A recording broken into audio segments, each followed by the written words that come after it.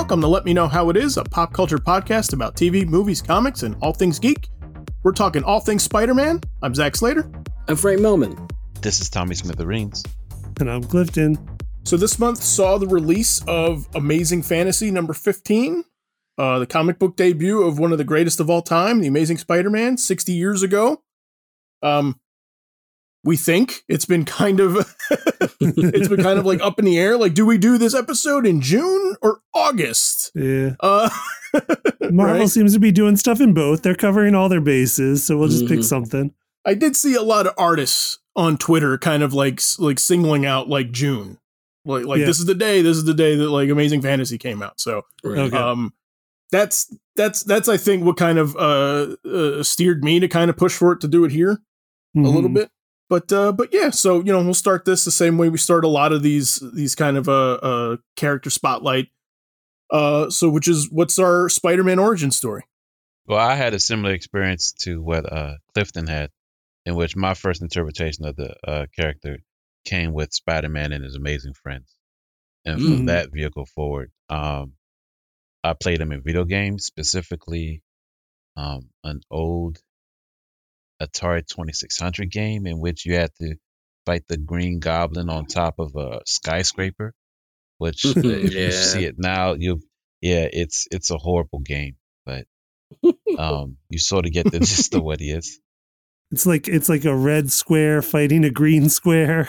Kind of. Yes, and like people can somewhat come out of windows and cut your web line because that's the only way you got up was just, I guess, swinging up literally.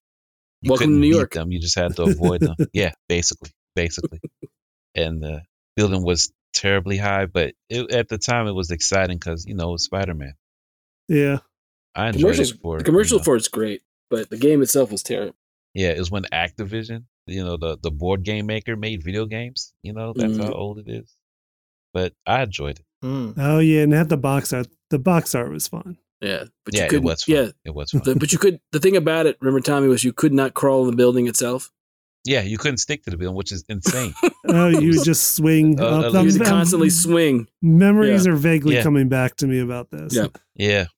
You had to keep on swinging. You could perpetually swing as long as no one tried to cut your line, which made no sense.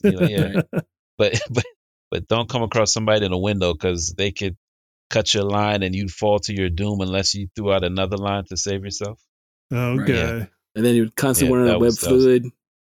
Yes. Because there was a bar for that too, which is insane. But yeah, that was Spider-Man on the Atari 2600. Terrible. Okay. Yeah, that dates me. Yeah. Awful.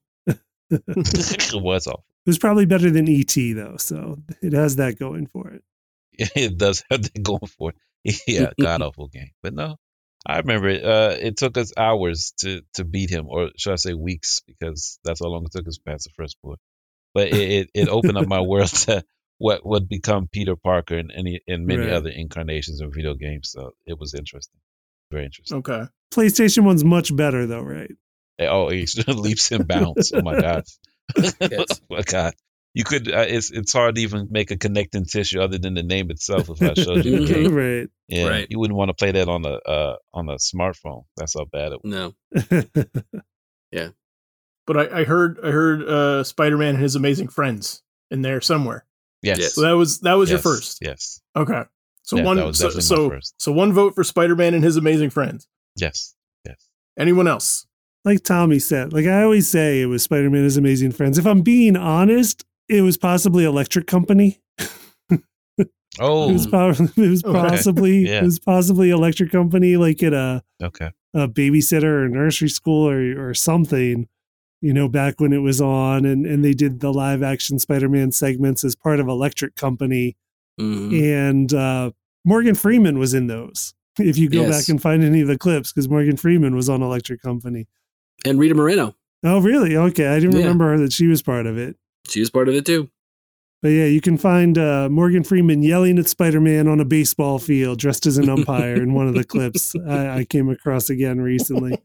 Yes. So that's probably where I first saw Spider-Man. And then one of my other early memories is my first Spider-Man comic book was a free giveaway comic book that was sponsored by AIM toothpaste.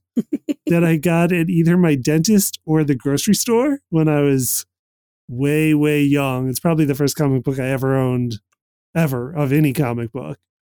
And then right around the same time was Spider-Man and His Amazing Friends. And that's certainly where I fell in love with the character, because that's the one I would watch religiously and introduced me to, everything Spider-Man and so many other pieces of the Marvel Universe that I came to enjoy a lot. Mm. So those are mine. Okay. Very, very cool. Frank, what's yours? Mine can probably be, I'd have to say Electric Company for sure. Because I remember the theme of like, nobody knows who you are. That was how it ended, like Spider-Man. And then Spider-Man was oddly quiet.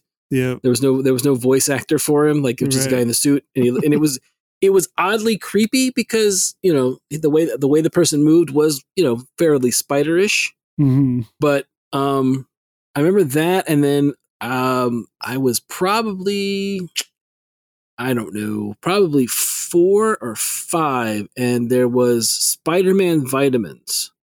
Okay. were out at the time, and where we lived, my parents were like, "Hey, do you want to go meet Spider-Man?" And I said, "Sure."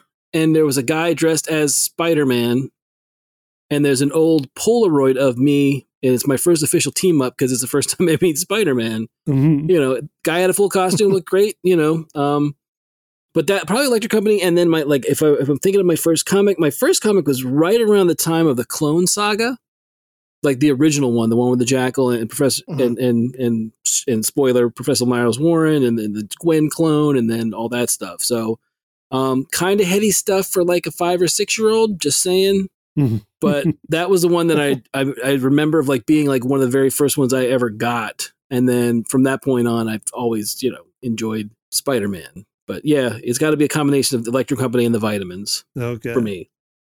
Did the Spider-Man you met just like give you pills? Was that what he was doing? Was he handing out vitamins? Yes. Right, no, I mean, there was like, Flintstones chewables type Spider-Man vitamins. Right, and then, and then like a display. And then there was a guy that, some college kid probably in a Spider-Man or the son of the guy that owned the local drugstore. Cause it wasn't like CVS or People's Drug or anything like that stuff. It was, So yeah, it was Spider-Man, and I think I'm even wearing like a Spider-Man shirt in the Polaroid. So okay, yeah. And those vitamins did not give you spider powers. No, unfortunately, I didn't. I didn't get spider powers. Yeah, just zinc.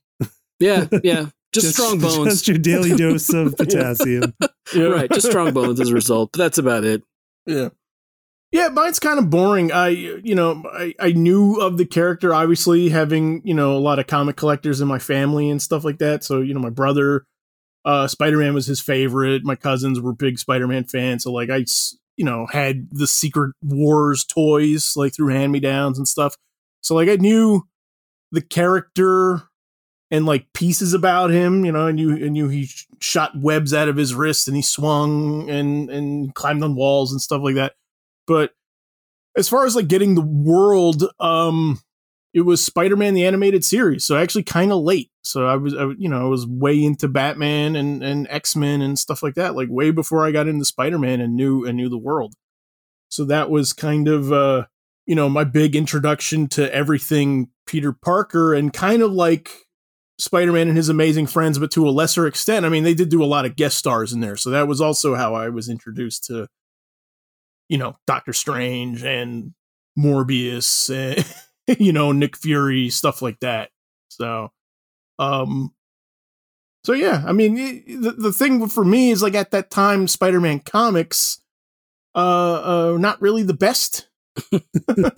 Certainly not the most easily accessible to a young kid with, weirdly, like you were saying, Frank, the Clone Saga, although this is the 90s Clone Saga when it got like way, way, way out of hand. Maximum clonage. Right? The more infamous Clone Saga. Right.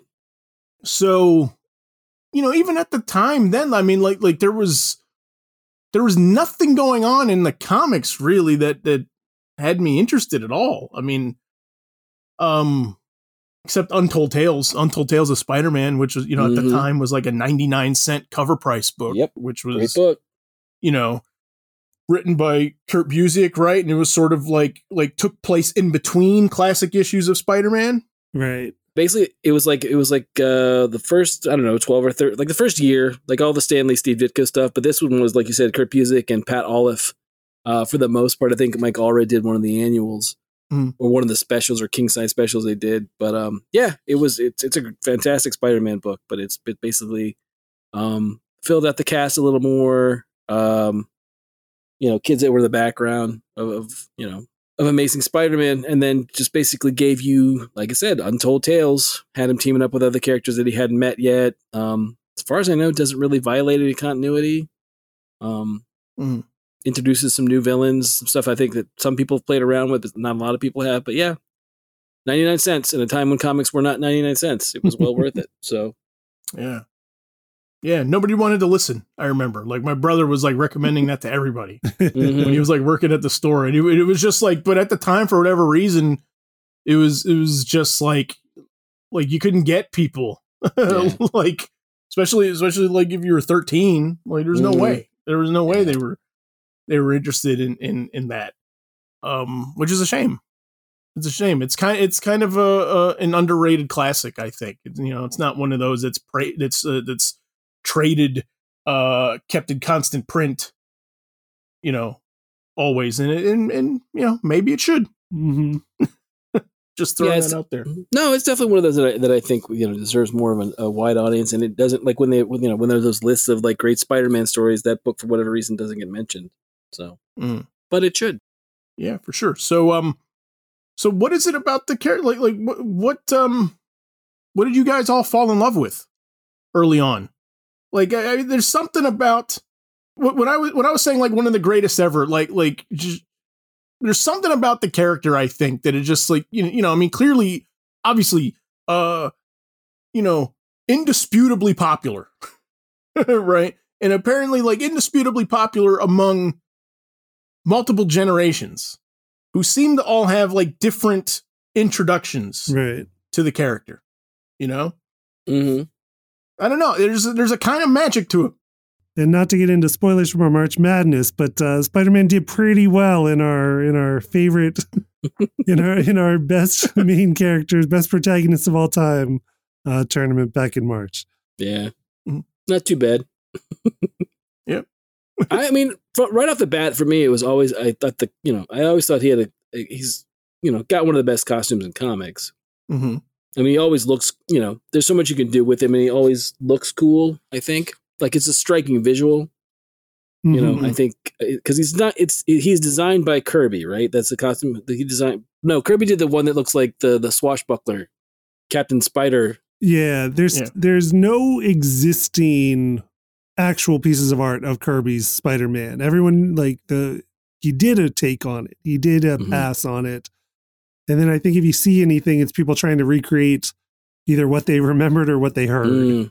Okay. If you do see art of it, which there are some pieces out, you'll see people do interpretations of it. But like the costume we got was Ditko. Like that is a Ditko design. It was one of those things where like the bullpen, had multiple people at the time, and there's debate of whether it was Stan Lee or Kirby who first had the idea of let's do a character called Spider-Man. Right.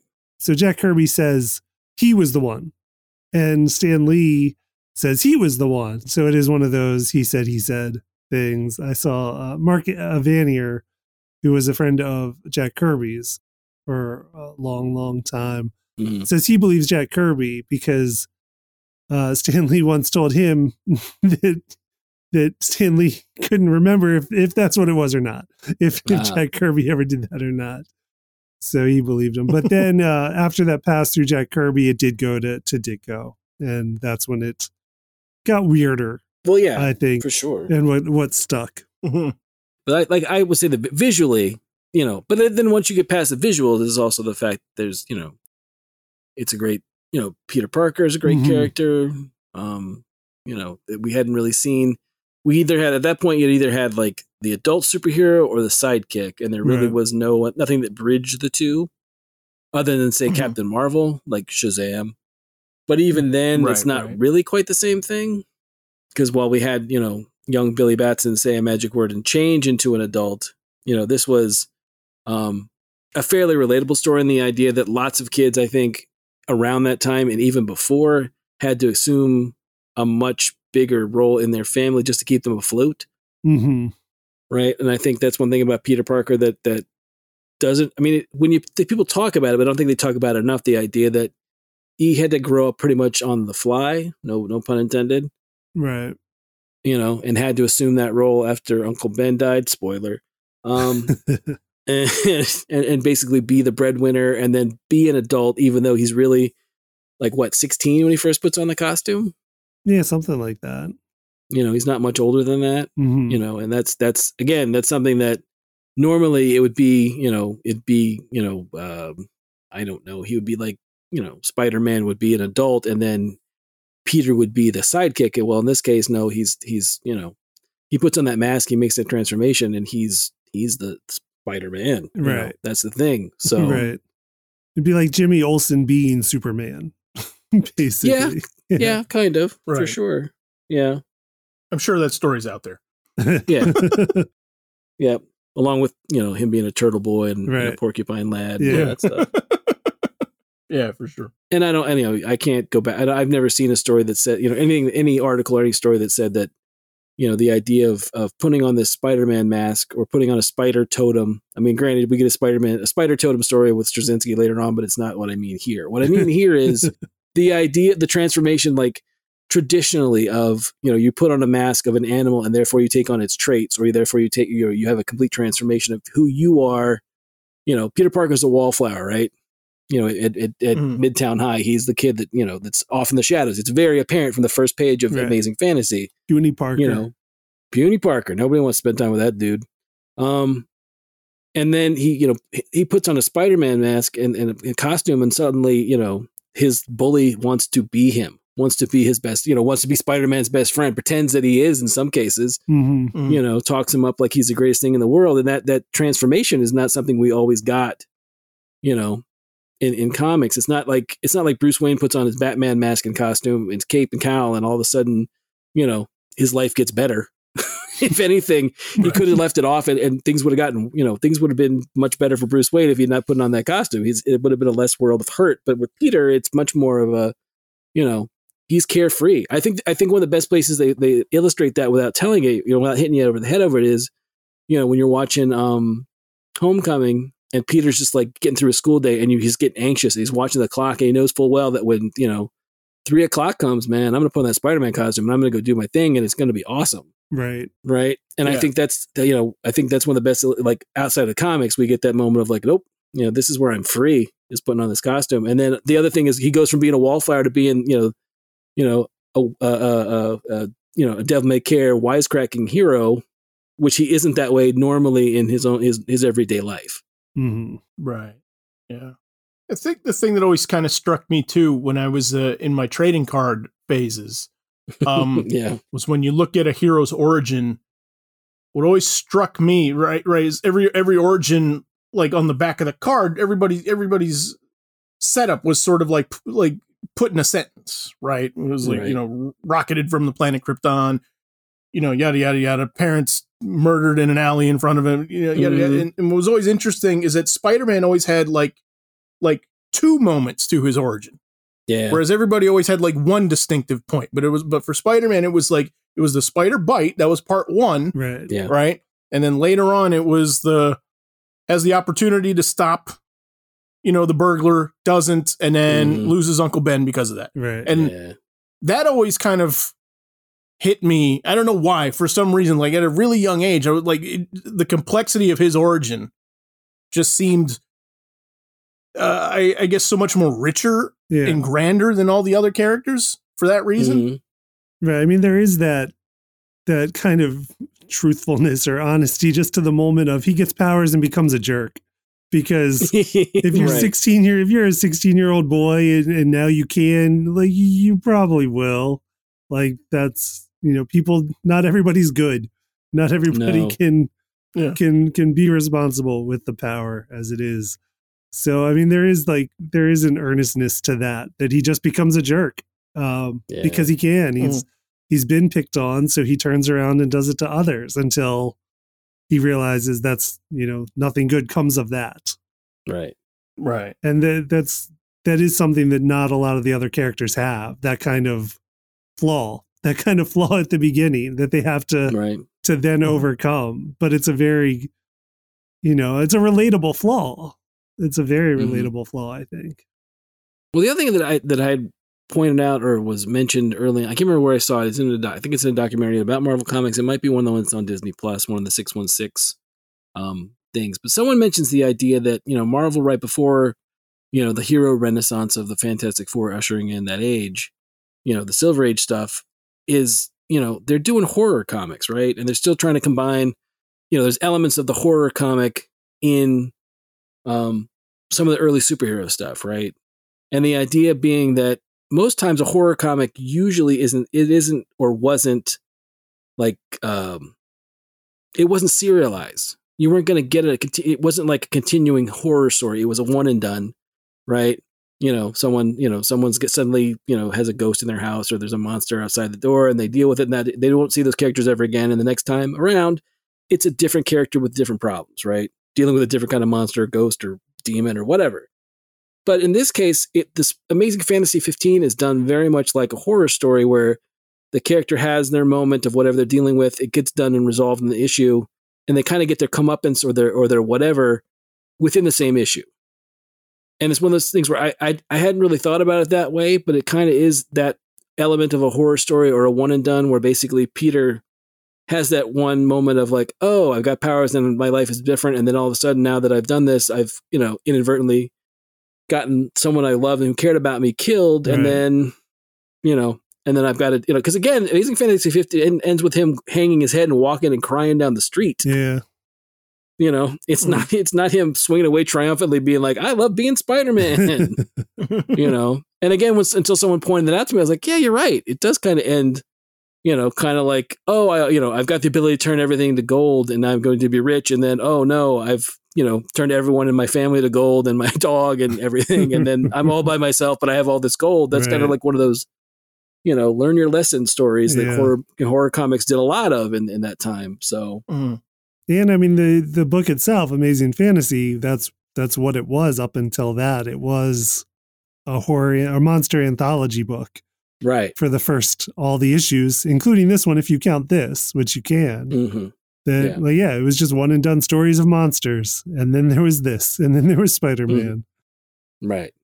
And they never looked back, really. Right. They did. There's been other stories since then, but generally, Spider-Man got his own book. Mm-hmm. All right. So I have a couple of quick questions that we'll kind of just go to throughout the episode. Just, Spider-Man related things, don't really need to go into it, too deep. It's just kind of like personal preference stuff. So for my first one, I'll just toss out here, which Spider-Man costume, other than the classic red and blue or the alien costume, right? Okay. So you can't say either of those. Which Spider-Man costume is your favorite? Ooh. So no original and no black suit. Right. Mm-hmm. It's a little easier to go least favorite. Is that a question for later? Yeah, I think that works too. This is gonna be an obscure one, but in the PlayStation game, the PlayStation 4 game, mm-hmm. You get I think 30 or 40 different Spider-Man costumes. So you can play whatever you want. Right. There's one in that game where it's like he's got, it's almost like the Venom or the symbiote costume, but he has it's all black. He's got red eyes and then a red spider instead of a white one. It's a really cool look, and I've never seen it anywhere else. I don't know if it exists in a comic book or not, but it's definitely from that. I think that's one of my favorite Spider-Man costumes. I'm like, they should use that. I'd love to see him in that for a while. Yeah. It looks awesome, but that's what I would choose. I know it's obscure, and I'll have to find a screenshot of it, but that's what I would choose. The main costume in that one's not bad. No, not with the white spider. Yeah, I like that one too. That one looks pretty good. I feel like that one was kind of just like our normal Spider-Man suit, but with the Venom spider, with the black suit spider on top of the normal Spider-Man suit, and it works. It doesn't look bad. No, I think it looks cool. I'm good with that one too. But yeah, there's a game, like I said, the one that I really like is I'm like, oh, that's a cool costume. I'm hoping they're going to at some point, because they've made some of those from the game into figures, and I'm hoping they do with that one as well. Okay. I'm a sucker for the Bagman. Yeah. When Spider didn't have his costume and had to borrow a suit from Johnny, I assume, in Fantastic Four. Well, that was when they find out the symbiote is alive. Right. Spoiler. Oh, yeah. So that's when they get rid of it. Right. Or try to. Yeah, Reed traps it in a cell, in a tube. And then Peter's like trying to cover his face, and he's just wearing his tidy whities. And Johnny's like, I've got just the thing. Don't just stay right here. And then brings him the Fantastic Four costume and gives him a bag, and then the paper bag. And then to add insult to injury, bag over his head. Right. And then the best part of that is the kick me sign on the back. Yep. Because that's the relationship they have, is that he would do that to him. So yeah, great stuff. And Johnny's a dick. Right. Yeah. But yeah. And it is a Marvel Legends figure coming soon, right? Yes, it's on its way. Yeah. Yep. Yes, we will get that finally. Finally. And it has the kick me as well. Oh, nice. Yeah. Can't wait. So Tommy, what's yours? Oh, it'd be probably I have 3 that I like a lot. It'd be Future Foundation. Yeah, that's a good one too. Would be top. Then it's the green one. I think it's the Velocity suit. Mm-hmm. Was it the for some reason I can't recall that one. Is it the Big Time? Yeah, my fault. Big Time. I get confused. It's Big Time Spider-Man, where it's like green. It's black and green with well, basically those are the 2 prominent colors, but I like the neon green really stands out as opposed to what we've seen before. Mm-hmm. And then I like last but not least is the Miles Morales suit. That's good too. Yeah. Yeah, it's almost an amalgamation of the alien suit and the original suit, but just different as far as colors go. It's the same. Yeah. But those would be those in that order. Those are the ones I like past the black and original suit. Yeah, and going Spider adjacent suits. Miles is fantastic. That is a great design. And also Gwen. Spider Gwen is a fantastic costume. Yep. Mm-hmm. Mine is 1602. No, I'm kidding. No, Tommy, I'm with you. There's a Miles Morales I guess it's from the movie. I can't remember. Maybe from Across the Spider-Verse. The one where he's got the basketball shorts on. Yeah, that's the movie.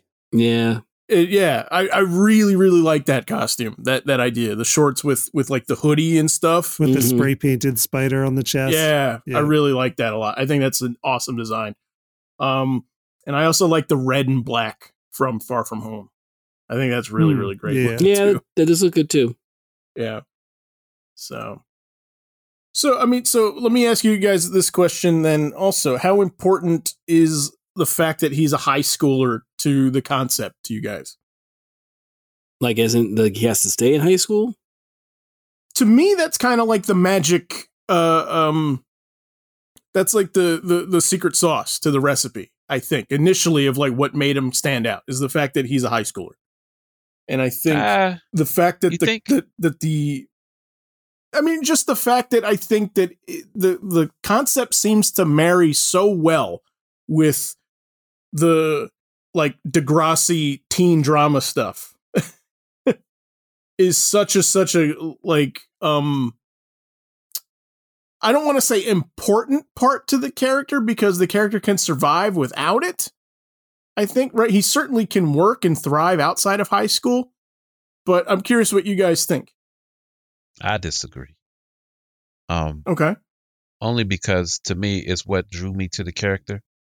It wasn't of his responsibility towards his family and his duty and honor of his commitment. It was the fact that he left all his problems behind and was able to tackle a foe despite the time and make light of it. He made superheroing fun with the quips. No matter what came across, he was always that person. It was rare when he made it personal, to the point that whenever it was a story involving him making it personal or vengeful or even serious, it felt weird. Like it wasn't Spider-Man, it felt, even like Superman doesn't make light of his villains to the point that they make mistakes. Like, most of Spider-Man's foes are smarter than him. Like I'm not talking scientific too, but these are all grown-ass men with their problems and their situations, in which this high schooler takes them out of their agenda by basically ridiculing them, you know? Mm-hmm. And he did it with such flair and such grace that he made it seem fun. As long as you keep that aspect of it, it doesn't matter how old he is, because after a while, it sort of bears down. I can't imagine any other superhero in which you keep him at year 1 or year 3. It almost, it doesn't grow depth towards the character. I mean, I don't see, for me, forever is an imaginal concept, and it's to the point that if you keep it forever, it becomes trite. And by keeping them in high school, it's trite. It's like you then paint the picture of what if he had kids, or what if he was married, or what if he, you know, it then forces you to see it in a different aspect. To me, I enjoy the fact that Superman's juggling a family. I enjoy the fact that Batman really has got a family, despite how many people you have him growing up around him. Like, can you imagine? I mean, no one's calling for Dick to be Robin, you know? So why can't we get a grown Spider-Man? I mean, if you want to get the stories, you can say there's always untold tales of high school Spider-Man, and, you know, you can retcon or throw in whatever you want to throw in. But to imagine him not learning from his mistakes, or getting his life in a different stage, because people change throughout their life, and I'd love to see what kind of man it makes him become. But if you want to hang on to his glory days, you know, more Superboy comics, you know, year 1 Batman, whatever, the case goes on and on. But to see him not regress past college is insane, in my opinion. It's just insane. I think you make an excellent point, where, like, you're saying that high school, moving out of high school as a passage of time, as an illustration of a passage of time, as which then, i.e., is the evolution of the character, him learning and evolving and moving on to different things, which I think is interesting. Yeah. But I mean, can you imagine? I mean, think of all the people that peaked at high school. Do you want Spider-Man to be in that crowd? Right. Anyway, that's just how I see it. I mean, my thing is, I like him in high school, and I like the high school years, and I think the high school stuff is important. But I also feel like he's not Archie Andrews. You know, I don't need 60 years of high school stories, you know, for Spider-Man. I agree with Tommy, the idea that I mean, Spider-Man should be able to evolve and grow up, and, you know, it's not like life gets any simpler when you're out of high school. You just happen to be in the same situation, right. You know, you just happen to be, you know, your cast expands, right? Or it changes, or, you know, characters come and go more when you're not in high school. You don't see a lot of the same people every day because you don't have to. You're not confined to the same room with those people all the time. So, I mean, don't get me wrong. I think it's fine that we want to, you know, I'm not of a mind also, like with the MCU stuff. I'm glad that they've made a choice to be like, no, we're going to keep them for, you know, as long as we can in this sort of high school groove. I think they should. There's a lot of stories to be told in that, you know, in that scenery and in that arena. But I also think eventually it's okay to let him grow up and be other things. So, what do you think, Clifton?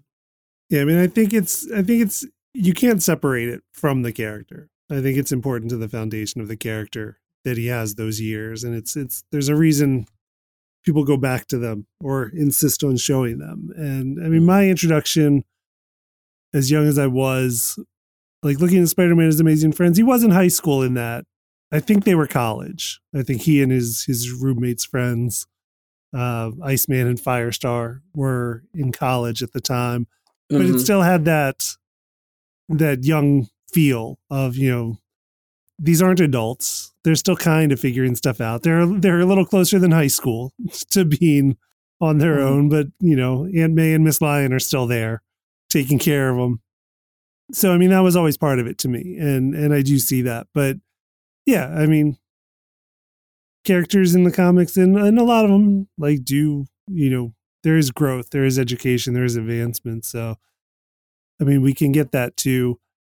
Most of the stories I think I like the most are from some of his earlier days, college days, stuff like that. But yeah, I mean, there's a lot of good stuff out there. All right. Another quick question then. Another costume related quick question. Armpit webs, yes or no?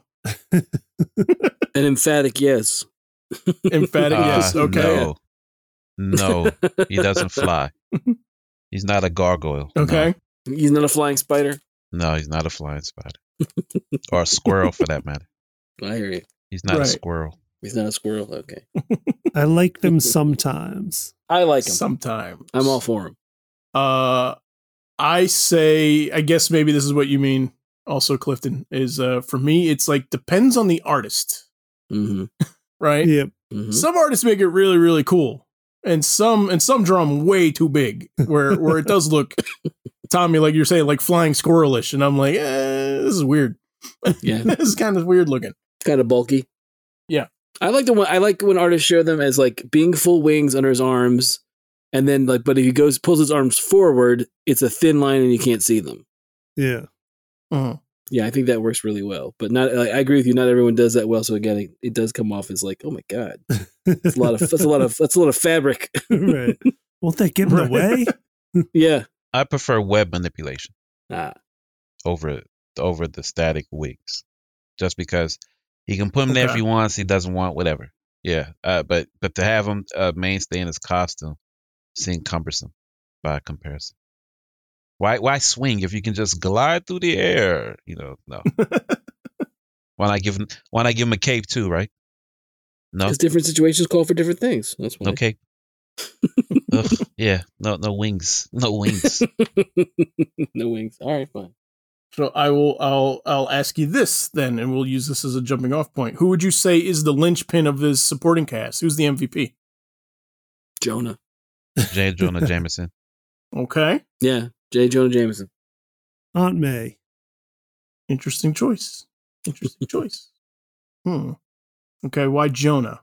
I don't disagree. With any of these choices. I'm just curious because I find it also interesting that when I think of Homecoming, like Homecoming's ability to sort of like get by without him, which really impressed me because I do think before that, I don't know that I would say he's the MVP, but I would say that like you can't really do a Spider-Man story without him. Right. Right? No, but I say he's the MVP only because of his voice. He's kind of sort of not and the audience at the same time. He's a villain, but not. He's just a person that really doesn't understand Peter. And to me, it invokes Peter to be more than what he says he is, if that makes any sense. It's like something, it's an unparalleled voice that drives Peter without directly talking to him, if that makes sense. Like, I think he's pivotal, not so much in Homecoming, but in No Way Home, in which he's that win that he doesn't need. I mean, that he thinks, you think he doesn't need it, but it's the win that he pushes against to make him better, if that makes sense. Like the naysayers, the people that say you can't do it. Don't tell me I can't do what I can do. You know what I'm saying? That's what I feel from Jonah. And Jonah's there stronger than, I would say, the positivity from Aunt May and MJ. Because even though they're foundational to him, it's like, shut up, Jonah. I got to get this done. Does that make sense? Right. Yeah. That's why I think Jonah is strong in that regard. Frank, anything to add? I think for me, he's not, his first appearance is in Amazing 1, so he's not in the origin, so he's not in there. But he's almost, I agree with Tom, he's like almost like an antagonist that, at first is just a naysayer or just a, look, a Spider-Man is a glory hound and all that stuff. And, he's taken away from my son, who's a real hero and astronaut. That's the basis of how it goes in issue 1. And then it continues on where, after a while, he's kind of, funding, he goes on to fund like the Scorpion and the Spider Slayers and all this other stuff that he wants to, take on Spider-Man. I was trying to think about it in some of the early books. I think the only other character that's kind of like that is an antagonist that isn't, like a full-on like supervillain is like Thunderbolt Ross for the Hulk. Mm-hmm. you know, is kind of like this outside threat that's always hounding him or always giving him, you know, always running him down or always saying how awful he is. But, you know, with Jonah, it's one of those things where, like Tommy said, it's misunderstood. He just doesn't get it. You know, he doesn't trust somebody who puts on a mask, you know, and we've seen in retcon stories or other, you know, that Jonah's been around since like the days of, you know, Captain America, at least at one point. I don't know if it's still his deal, you know, with where we are now in the timeline that he still, you know, was a Cub reporter. You know, he was like a Jimmy Olsen in the 1940s, you know, but he just doesn't trust people in masks. So, yeah, I think Jonah, I mean, you know, I like Aunt May, however you want to say it. I think she's important, but I think for the longest time, she was either too frail to really have a personality. Like, I think Aunt May being thought of as a person is definitely, as she's been de-aged, has been more of a thing. Mm-hmm. You know, where she's much closer to Peter's age as opposed to being like, you know, Peter's 16 and she's like 50. Right. You know, that was, you know, that was. I think it's that 50 is different now. I think is. That might be it too. I think 50 in the 60s was much older than Marissa Tomei at 50 now. Things of it's possible. Modern medicine and all that. It's a different. I mean, granted that, you know, that and Pilates. Well, sure, but I mean, the other thing to consider, I guess, is that you know, when you look at that Aunt May at that time, that 50 would have lived through the Great Depression and World War II, right? So that Aunt May saw some things, right? I mean, not that Marissa Tomei or even like I'm thinking like Spectacular Spider-Man, the animated, you know, yes, she's older, but she's not, or even the one we got in Ultimate, they're older, but they're not like so far removed from Peter that, and I think for a long time, she was just that character that just was kind of almost like a plot device. She really wasn't a character for a while. You know, she was kind of like, well, you know, I need a blood transfusion, Peter, or I'm gonna die. Or, you know, or I got a blood transfusion from you, Peter, and now I'm radioactive and I'm gonna die. You know, that kind of thing. And that was the plot, you know, she was a plot device. But yeah, I think Jonah just makes him, you know, gives him a foil. Like, you know, there's so many times where he's webbed Jonah's mouth shut or left him, you know, strung up, right? You know, in his office. You know, I just think you get more mileage out of Jonah. Jonah appears also to, I mean, he's an engine for stressors in both Peter and Spider-Man's life, really. I mean, and there is kind of a double whammy you get for him in that way. But okay, so Clifton, you said Aunt May, so what's your rebuttal? My only rebuttal is that I mean, J. Jonah Jameson is great, and when they said, I'm like, yeah, it's probably J. Jonah Jameson. And then I just wanted to say somebody different. So I said Aunt May. But what I will say for Aunt May is that with great power comes great responsibility, Aunt May is the incarnation of that responsibility. Yeah. Like, she is what keeps Spider-Man grounded. She is what he is doing it for. Really. He failed with Ben, so he has to redeem it for Aunt May. So she's always like, she is that constant force of responsibility that's always with him. Mm-hmm. So that's just kind of how I see her being such an important part of the Spider-Man journey, really. Mm-hmm. I mean, if we're talking Aunt May moments, I think one of the best Aunt May moments is the one with it's in Spider-Man 2, the Tobey Maguire one. Mm-hmm. Mm-hmm. Where it's, you know, where he goes to see her after he's lost his powers, and she basically gives him the speech about, you know, people flock to see heroes. To me, that's one of that Aunt May, I'm like, yep, absolutely, I agree with you, Clifton, right there. That Aunt May is what Aunt May should always have been for him, you know, because I love that speech. I think that speech is a fantastic speech, and I can't remember the actress's name, but she gives she's great as Aunt May, and she's also great in that moment. So that Aunt May, absolutely, she would win. She would be the one that I would definitely give it to, if not for, you know, already choosing Jonah. You know. Okay. But so I'll tell you guys mine, and then you guys can rip it apart. All right, go. I say MJ, and or whoever the love interest is for that story, right? So Gwen, whoever you're going to go with, right? My preference is MJ. You know, I'm Team MJ, And so for me, there is kind of a subtext with all Spider-Man stories, I think, that is on some level a little bit of pursuit of happiness, right? We're like I just kind of need to fix this problem that's in front of me, and then my life will get better, right? And then kind of his curse is that, you know, he's perpetually having these new problems thrown in front of him, right? As is, you know, the journey of life, really. I think this is what makes Spider-Man so appealing to everybody, right? Is this dynamic. I think, though, I would argue that in all of those instances, right, the love interest character is sort of the embodiment of like that happiness, right?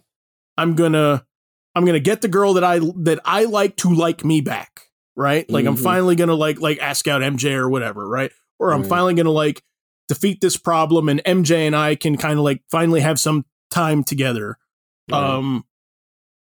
That's sort of my opinion of it. I think the love interest is crucially important to Spider-Man in most cases. Again, you can argue in and out of all of these. But is it though? You know, there you go. Hot potato. Knock it down, guys. Is it though? I don't know. Okay.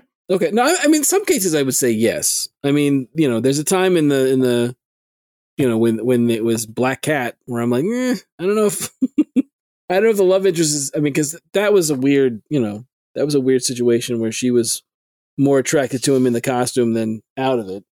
You know, she didn't want to see puny Parker's face. She's like, keep the mask on for everything, please. Right. That was her thing. She was like into that. No, I mean, I get what you're saying. I think, you know, more of the, I agree with you. The idea of like, if I could just get this thing settled, you know, but it's also like, you know, that's the thing. Peter wins the day and then day's over. And then it's like, there's rent and, you know, Aunt May's sick and, you know, my costume stinks of the Hudson River. Cause I fought, you know, Electro over it and I fell in the river and now, you know, or I get sick and I have to fight Sandman, you know. I think a lot of his struggle is from the everyday that also on top of it, he has to put on a costume and fight bad guys. Right. But I don't know about the love interest part. That one's like, I get it. But I would say again, if you're confining it to high school stuff, yeah. But as a grown man, no. To me, it's if you give me a Peter who believes that she's gonna love you because you do this, it's never gonna work. It's always gonna be cursed because he still doesn't get it. The thing that makes MJ stay is because she gets it. And to me, I love the fact that she doesn't tell him that she knows who he is. Right. Because then she understands him as a person and she's not going anywhere. Right. And that's a true statement. It's almost like Lois Lane, in which it embodies more of the love, not less. And if he believes that he has to do something to keep her, he can't keep her. And that's why he believes he's cursed. Because it's not the action, it's the person. So that's why I say the love interest is inconsequential. It's great that he gets it, but it can't be the reason why he does it. Or he's not a hero. That's what makes it beautiful, in my opinion. And you don't get it until he doesn't have it.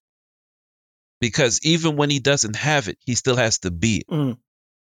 Hence why the death of Gwen Stacy resonates so strongly. He can't mourn. This is the responsibility. You can't you can't take the time out. You can't say peace out, because then it gets worse. Right. You can't be about yourself, even when it means everything for you. And every time, that's what I love about it. Every time he tries to make it about personal, it doesn't work. Right. Yeah, that's what I like about it. It can't be about her. That blows up in his face all the time. Yeah. But that's almost life. It can't be about that, because when you make it about that, you're selfish. Right. Some people get away with it, but in all earnesty, you want the universal karma to be that way for people, because then they're true to themselves. And you see that embodiment in Spider-Man. That's why it feels like a curse, but it's not a curse. It keeps him honest. That's why I say I disagree. Yeah, the constant choice of like, oh, I got to be selfless. Yeah, no. Yeah. You gonna be selfish now? You want the girl? Right. Dude, it's not about the girl. It's never about the girl. No. I mean, to me, it's like that. It's like that scene in Mask of the Phantasm where Bruce is at the gravestone after he's met Andrea, and he's like, "I never planned on being happy. I never planned on being." That's Peter for me too. I see that. Peter. Yeah. Yeah.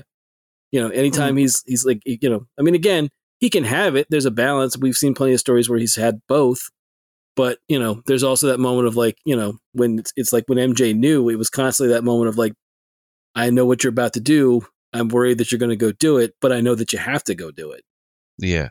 And it's the sacrifice she makes knowing that he may not come back from it. Right. Yeah. That's what makes it beautiful. Because, she don't want him doing it. But at the same token, he's the only one that can do it. So you can't be selfish and keep him. You got to let him go. I had a moment thinking about Spider-Man and how, like, all the moments where he gets the crap kicked out of him in his life, right? Both literally and figuratively, right? There's a couple of those, yeah. yeah. It is funny to me. It just kind of occurred to me in thinking about it that, like, as readers, we're all kind of like masochists. We're like, we all kind of like live for the moment. We're like, man, like Peter's gonna get it this time, right? Like, you know what I mean? Like there's that moment where there's the weird,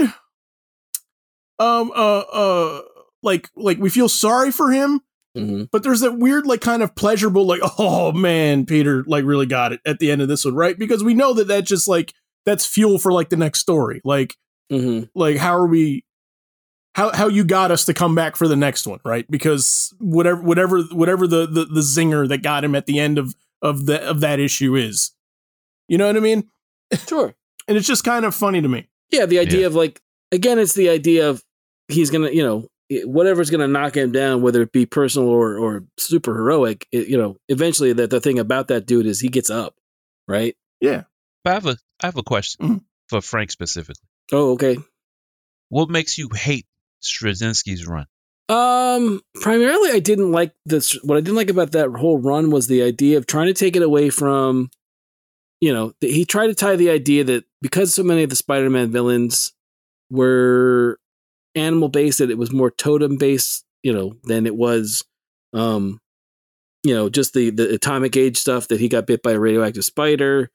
This is long before, I think at this point we'd we'd seen other Spider-Man. I think we had like 2099 and some other stuff, but, and then the other thing is just, the ending of it with Morlun, that it's kind of a situation where, if I remember correctly, his manservant, like his Alfred, kills him, and Peter's just like, cool, and lets the guy go. Okay, I get that. But I kind of like. You did me a solid. Right. Yeah, right. Because the guy was kind of. Go ahead. No, I was okay. I understand that. The only thing I liked about his run was the idea that there's I know it sounds far-fetched, and beat me up on this, I don't care, that a spider god looked out for him, because to me it answers certain questions about the randomness of him. It almost gives me the Billy Batson feeling in a way, right? But I wish it wasn't so ham-fisted in, right? Like I didn't have to know who that god was, right? But it sort of explains why he got bit with the spider, why he's cursed. Because if you're talking about curses, that means that some deities putting bad juju on you, and you have to be good in order to do that. But to be that face for, because Peter, let's be honest, Ultimate Universe Spider-Man is more accurate than not, and Peter should have died several times over.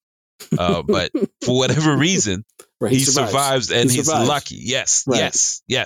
So with that involvement, it just gives me a warm fuzzy that somebody's looking for Peter. You know what I'm saying? It doesn't have to be, Zeus on high. Oh, bad thing. Yeah, but you know what I'm saying? You're chosen. Yeah, my fault. Go ahead. No, I don't mind. Here's the thing. I like that idea of it. I don't mind the idea of that somewhere a deity would think that guy should be my champion. That makes perfect sense with Peter Parker to me. And oftentimes when we get, like, say, a what if story or an alternate world story, we never ever get to see what the good Peter Parker would have done if he had not been bitten by a radioactive spider. Yes, I think he'd be greater. Yes. Right. I mean, who knows what he could have gone on to do? We never get that story. It's always like, it's hard luck Peter Parker. You know, it's or he goes on like in House of M, he becomes like he goes on to continue to be a wrestling star, which are all fine things, but we never ever get to see that. No, Peter Parker would have, had a trajectory. He would have, his uncle or his aunt may have been killed by the burglar, or they may not have been, and he might have gone on to be, a scientific genius in whatever field he chose. But we don't ever get to see that story because it's always tainted by Spider-Man, and I say that as someone who loves Spider-Man.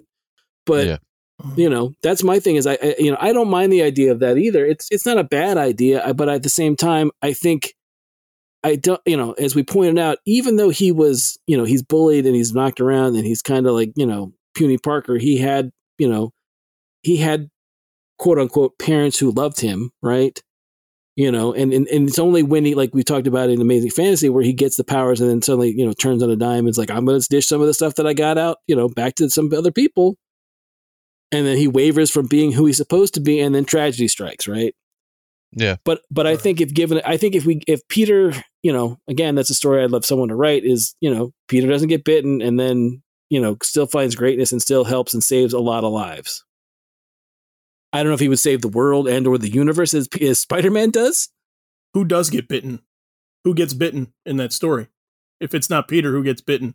Flash Thompson. Flash? We've seen that. There's an early what if that has what if I believe it's what if John Jameson or Betty Brant or good old Eugene Flash Thompson gets bit. Well, in that case, it would have been Silk, right? Yeah. Mm-hmm. Yeah. Cindy Moon. Oh, I love Silk. Silk is awesome. So I think we would have in that story that and again, I'm as we're writing this story on the fly, I think it would be Cindy Moon. I think Silk would have been the one. Would have stepped up and been the spider, because I can't remember do you remember which god it was, Tommy? No, I had to look that up. Okay. Because I read the finer points of it. Because you're the one that brought it up to me. I wasn't even thinking about it. I think I stopped reading Spider-Man at that point. Okay. I think wasn't that post Carnage saga, right? Oh yeah. Yeah, that's why. Yeah. The idea that is presented that Peter's kind of a chosen one in Straczynski's run, which I read kind of spotty, I never sat through, but that was the thing that I found like most offensive about it to me. Right. Was it's like I don't.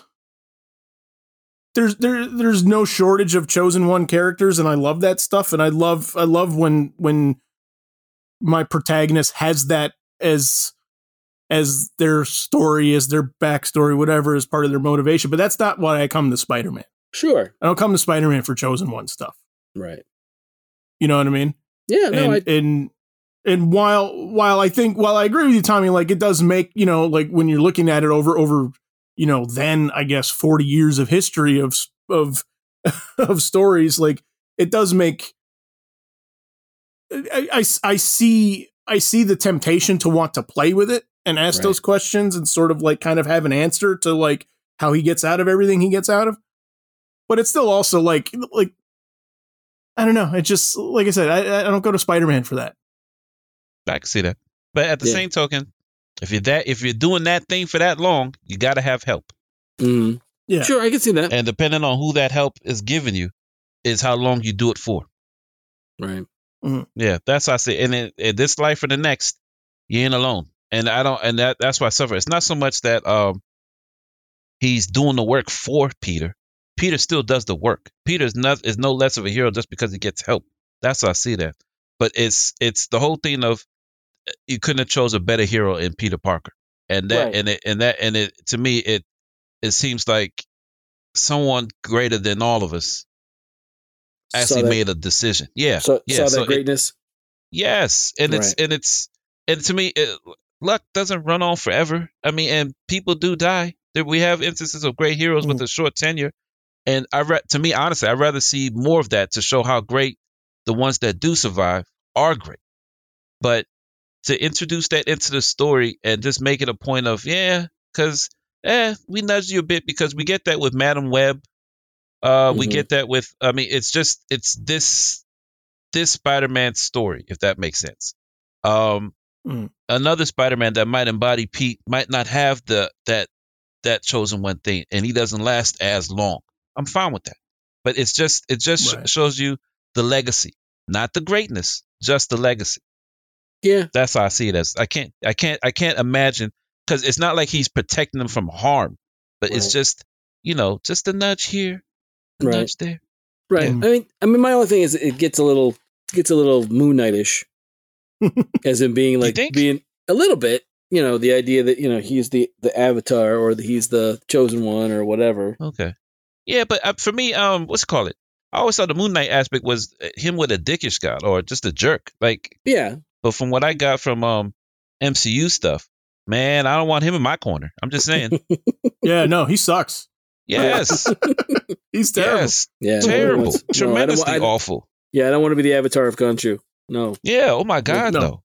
No, thank you. Yeah. Oh my God, Peter be wishing for death. Come, come college. Yeah, Mark, Steven, he does not look happy. No, never. Not at all. Yeah, he wouldn't be smiling anytime he's beating up a villain. And no, I'm not saying that it make it. I just thought the aspect of it, but I get what you're saying though. It's the chosen one has been moved a lot, regardless of who it is, whether it's Skywalker or whomever. Yeah, it's kind of like yawn. I get it.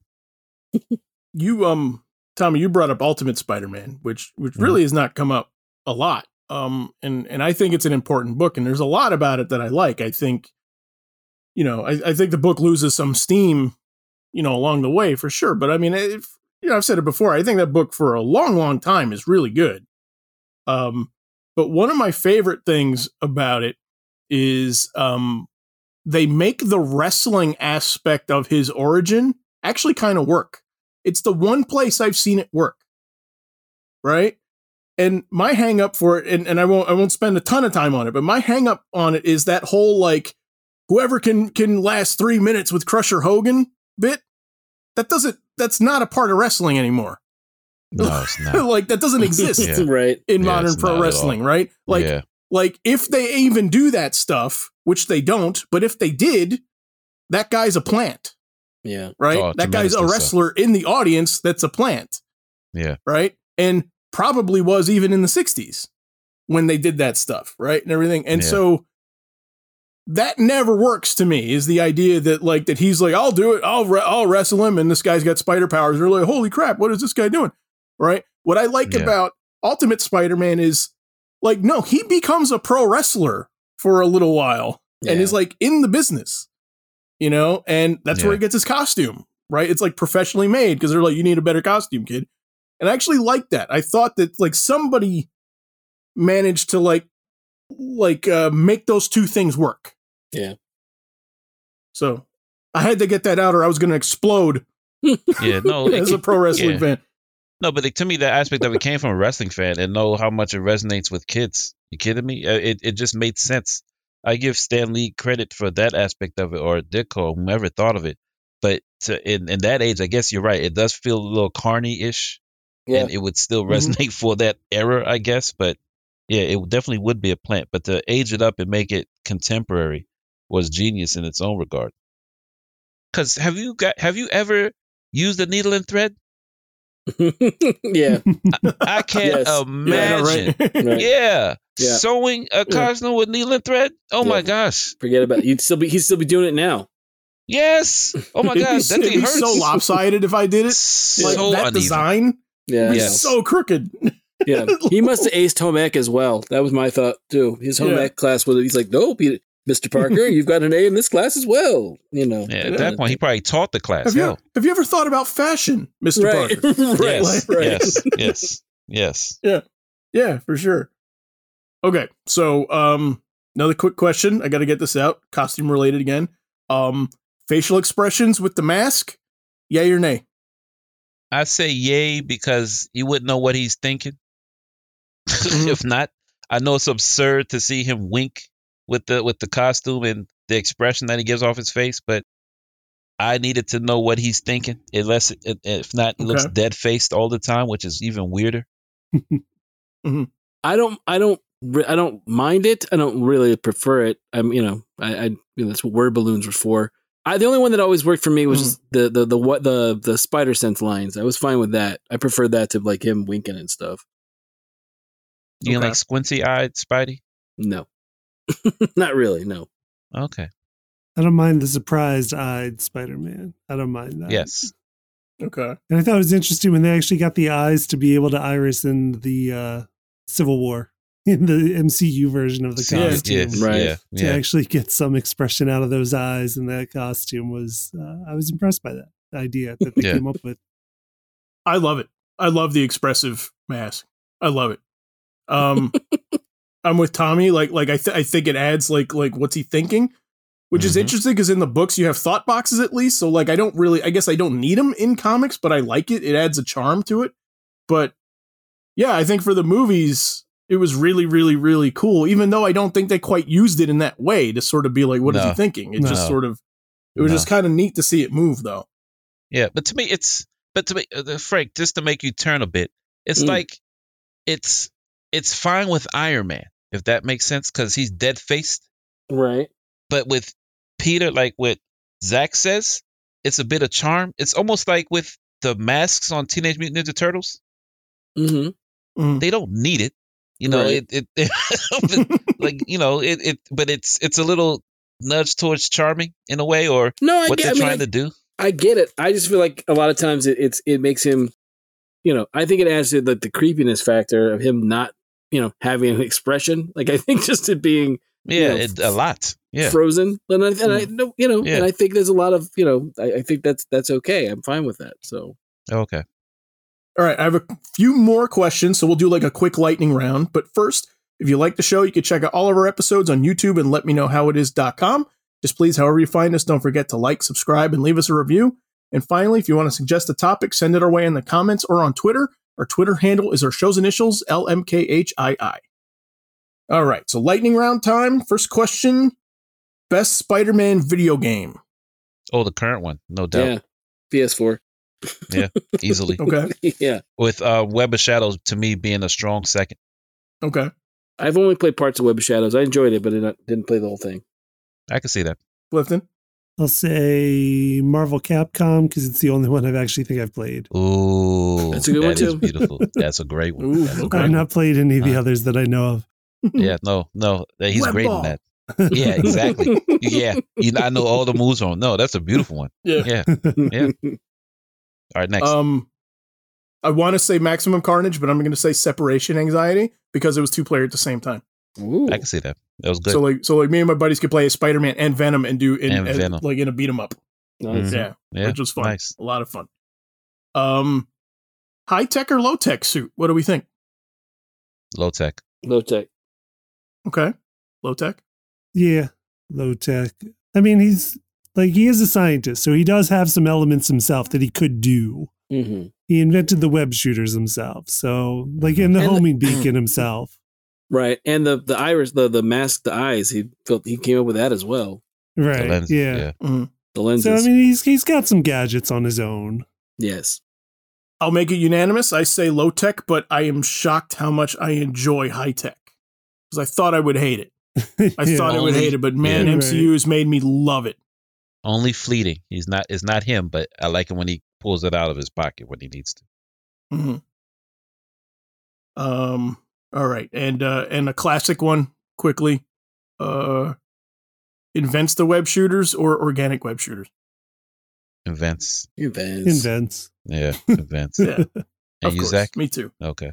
I say invents, but I get it. Yeah. I mean, I can see why people go for organic. I do too. I can understand why. Why would that be the one attribute from spiders he doesn't get?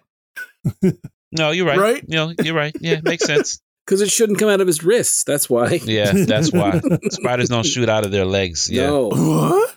No. Yeah. Unfortunately, Venture Brothers had it right. So there's that. They did. Brown Recluse. God, it's great. Yeah. Yes. So, there's actually like still a lot we haven't got to. So I'll say, let's go ahead and let's make this part 1 and we'll do this again next week for Spider-Man 60th anniversary part 2. And we'll cover some of the stuff we didn't get to, like the bad guys, and maybe we'll do a few more of the supporting cast and stuff like that. So Join us for that one. As always, we'll post links and examples to everything we talk about on letmeknowhowitis.com. Just please remember to like us and follow us on social media, and we will see you guys next week for part 2.